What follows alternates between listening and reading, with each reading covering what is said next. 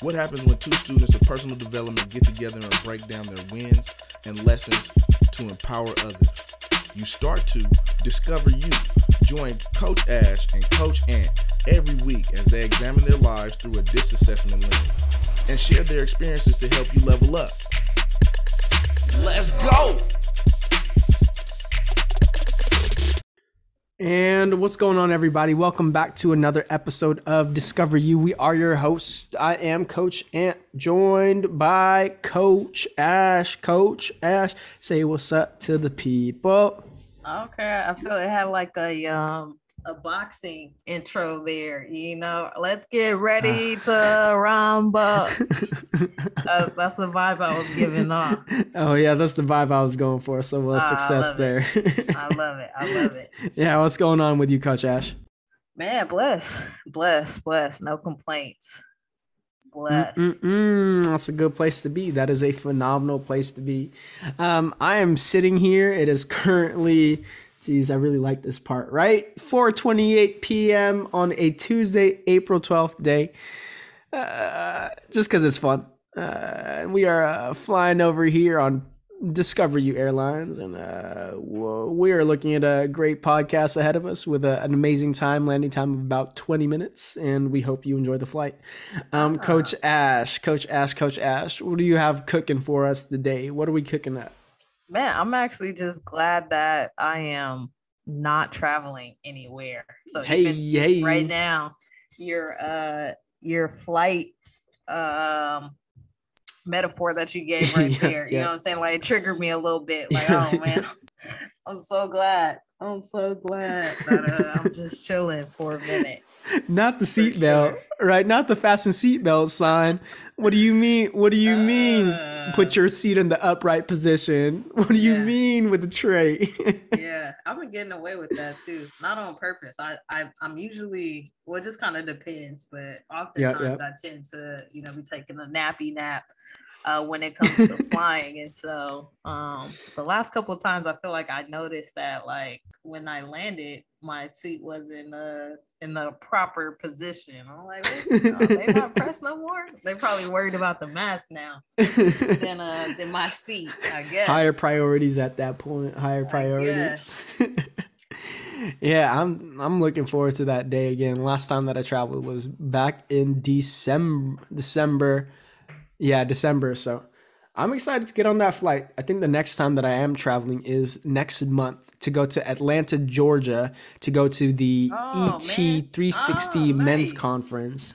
So I'm pretty excited about that. So I'm going to go ahead and put on my planning hat, because everybody knows if you wait till the last second in order to buy a ticket, especially an airplane ticket, unless that's your swag, then you're going to get slammed with some terrible charges, which is something I definitely do not want in my life. Yeah, I feel like you should already have your ticket if you don't have it. Like, you should probably get it today if you don't have it. Today's Tuesday. Really great day to get tickets. So that's what I heard. That's what I heard. Yeah. So that's really good stuff there. That's really good stuff. Now, in terms of cooking, what are we serving up on this flight today? What is the wholesome topic that we're serving up? Yeah. I just wanted to talk a little bit about recalibration, and for me, what that looks like. I'm pretty sure that you mentioned it, but for those of you that don't know, I've officially relocated back to the Bay Area. What? Yay, area. Yeah, so Ann and I are neighbors who don't live close to one another, but we live close enough. And I just recently have been going through a lot of transition, and just starting to identify, like, okay, now that the transition's over, how do I recalibrate? Because what I was doing before isn't gonna necessarily work to get me the results that I'm looking for now. And I think there's a book called "What Got You Here Won't Get You There" or something like that. You hear about that? And so just starting to identify, ways to recalibrate and what that looks like. Yeah, that's really good stuff. I feel like it's just a little bit blurry right now. When you're talking about recalibrate, what are you recalibrating towards, or kind of like what are you gearing up towards? What does Yeah. that look like for you in this transition life? Yeah. So when I look at the definition of calibration, right, it's the actor process of determining, checking, or rectifying the settings on a measurement instrument or other piece of precision equipment. And so for me, like Mm, I'm looking at that in terms of my life, right? So I have been doing, I have a set of habits or a set of tasks or a set of, excuse me, routines that I've been doing. And so it's, just taking a step back and identifying what adjustments need to be made now that I'm in, this different position with working in my business full time, relocating to a different area. What are some of the yeah. what are Gotta some of the things I know, man? And you need should to let me recalibrate. go this long. Recalibrate with some water, right? That's what we're gonna do. Let me hydrate real quick. Yeah, we're gonna recalibrate with some HTO. Got to recalibrate the vocal cords right there. But I really appreciate that perspective and that definition that's present there. And I think that's one of the biggest things, especially when changes happen, whatever changes look like, whether that's moving to a new place, taking in a new role in the workspace, or maybe in life, right? Having to put on another hat, or taking off one hat to put on and adopt a new hat, or maybe it's experiencing a loss, whatever that may look like. What does your process look like for recalibrating so far? Yeah, for me, it's been identifying, the schedule that I had before. Okay, what can I keep from this? What adjustments do I need to make? What are some new tools or resources that I can incorporate? And for me, something tangible is, being intentional about reading more. So not only reading in the morning, but reading in the evening as well. Um, and just going into more detail about the things that I'm doing within the business on a daily basis. Yeah, I can see how that could be something that's super helpful, something that's really important. Having those day-to-day routines, whether it's the places you go shopping at, or maybe the people that you hang out with, or maybe your routine of like fixing the bed, right? Just the simple things that kind of make you feel and have an increased level of certainty around your space. I think that's something that's super powerful. I think how this links up for myself is it makes me think about how I recently purchased a new bed and a new mattress. And then this thing has been game changing. It's a Tempur-Pedic, and I didn't really think the sleep was that important, and I didn't really value sleep. And then even if I got like 6 hours of sleep, 7 hours of sleep, 8 hours of sleep, I always felt the same. I didn't really understand it. Like, why are people putting so much emphasis on the sleep? And they may hit me with the science and, oh, it requires your body to flush out the toxins, requires your brain to go from short-term to long-term memory, helps you reset for the upcoming day. And I think the theory is nice, as well as like the science behind it is nice. But I would recalibrate on an ongoing basis, and I would feel the exact same way, and I didn't really understand it. So I didn't really value it. I think in the season of having a new mattress, what this new mattress is causing me to do, it's causing me to have a new exposure. Yeah. I think before the quality of the sleep was at a certain level, and I'm grateful for the sleep I was able to get because of the stage in life. Let's just say not having a newborn child and having them teeth and cry maybe every 2 hours, or needing to eat every 3 hours, something like that. Just because of the stage of life that I'm currently in. And then as I go forward and I have a new exposure to a higher level of quality of sleep, I'm like, okay, I can see the impact of this. Yeah. Okay, I see the importance of recalibrating with a great night of sleep on an ongoing basis. If I don't recalibrate, I can feel it the following day. Whereas before, the lack of exposure, or the lack of ceiling, or the lack of being able to reach certain heights when it came to sleep, it just caused me to devalue it. But now it's like, okay, this is home court advantage. Like, I need to sleep in this space if I'm going to be 100%. And so how would you say, how are you going to measure that? Like, what does that look like for you? Is it a 30-day analysis of, well, okay, this is how I was sleeping prior to, purchasing this new bed, and this is how I'm sleeping now? Is it 60 days? Like, what does that look like to be able to identify that, this adjustment is something that, or recalibration is something that has helped with where I am? Oh yeah, that's a really good question there. And I think something we can see is if we do something for longer periods of time, then we can see the impacts more profoundly. So if we start to maybe read a bit more, if we have a consistent reading schedule, we'll see the impact maybe like a month into the future or like 2 months into the future, versus like on the micro, like if I read for today, do I feel different today? Yeah. Same thing with working out. If like we work out for an ongoing basis for a month or like a year or 10 years, we're going to see a lot more impact versus if we worked out once and we don't really see the progress that takes place there. I think something really interesting about this, as I just kind of reflect back on this sleeping process, I slept in that bed for maybe a week.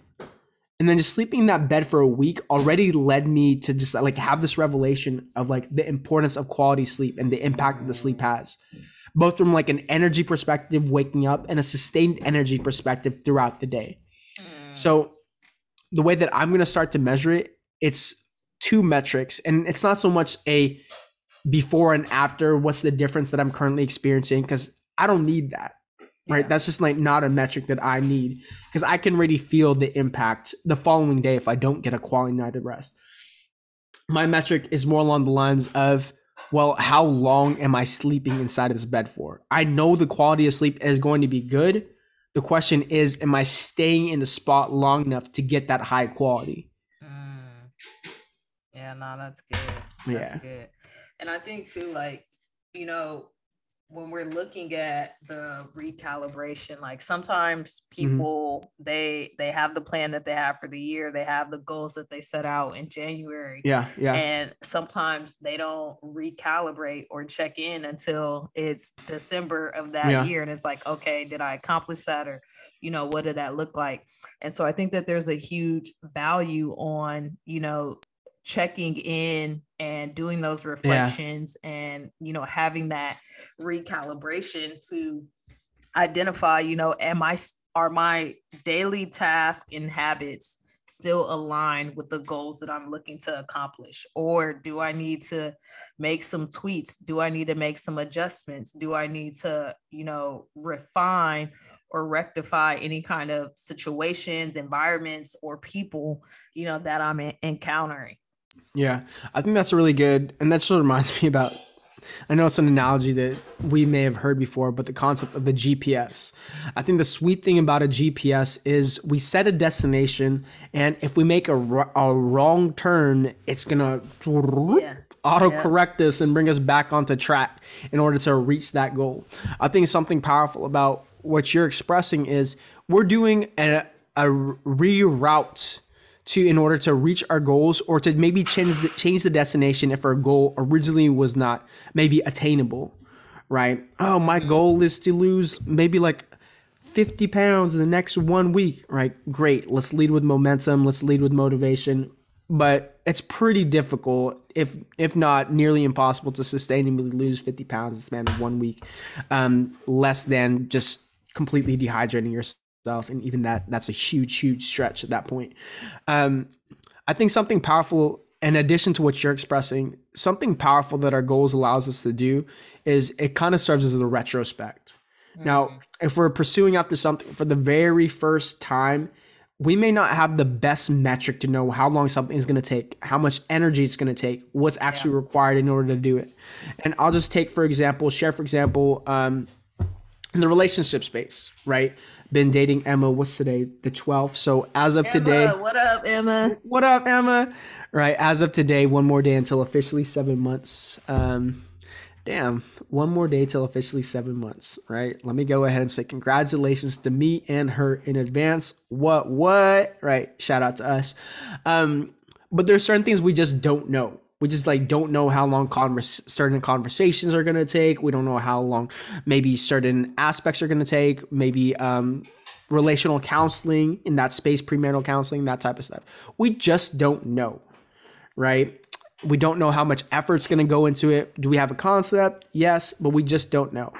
So once we do have that experience, that's going to allow us to have a retrospect, to look back and to recalibrate, not just for this, but taking a look towards the future, right? What does it look like in the future in terms of those types of conversations, as well as teaching other people about those conversations and expressing it's okay if it takes X amount of time, because the first time that you do something, more likely than not, it's going to take more time in order to, let's just say, build something or to build a table, to go through the process, where the more effective, efficient that we become, takes a little bit less time, start to shave a few minutes, hours, days off of that process, because we become more efficient throughout that process. Yeah, no, absolutely. And I mean, I'm even thinking about it, you know, for me, even with the new schedule that I created, like, even though I have, you know, this idea of what I think the week is going to look like, it's not until I experience that week or, you know, the next couple weeks to where I can actually see like, okay, no, I actually need more time here. I need more time in the morning, or I need more time in between meetings, or, you know, whatever that might look like. So, you know, being able to create or have the recalibration, but also, you know, not being stuck to where it's like, no, this is what it is and this is what it has to be, but allowing it to be fluid, to continue to improve and allow you to navigate towards getting closer to those goals. That's good. I love that terminology that you used right there, the fluidity aspect, because this is your life. It's a running life. It's not a static nor stagnant life, right? And as our life changes, as who we are changes, as our needs changes physiologically, mentally, emotionally, we start to change. We need to go ahead and be a little bit more static and grow throughout the process as well. So y'all, we hope y'all enjoyed this podcast. We hope you took something away. We're now landing here in beautiful, beautiful San Jose, California. We hope that you, as well as the West Coast Bay Area, the weather outside is... I hope you're going to take me home. The Uber from San Jose, it's pretty expensive. Yeah, absolutely. Right, but we went ahead and landed.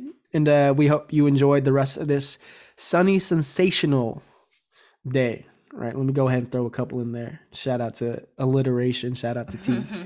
And let's go. Let's grow. Blessings on blessings, and let's win. Let's win. Thank you for tuning in to Discover You. Make sure you subscribe, share, and leave a review on Apple Podcasts. Be sure to tune in every Tuesday on all platforms for the latest episode.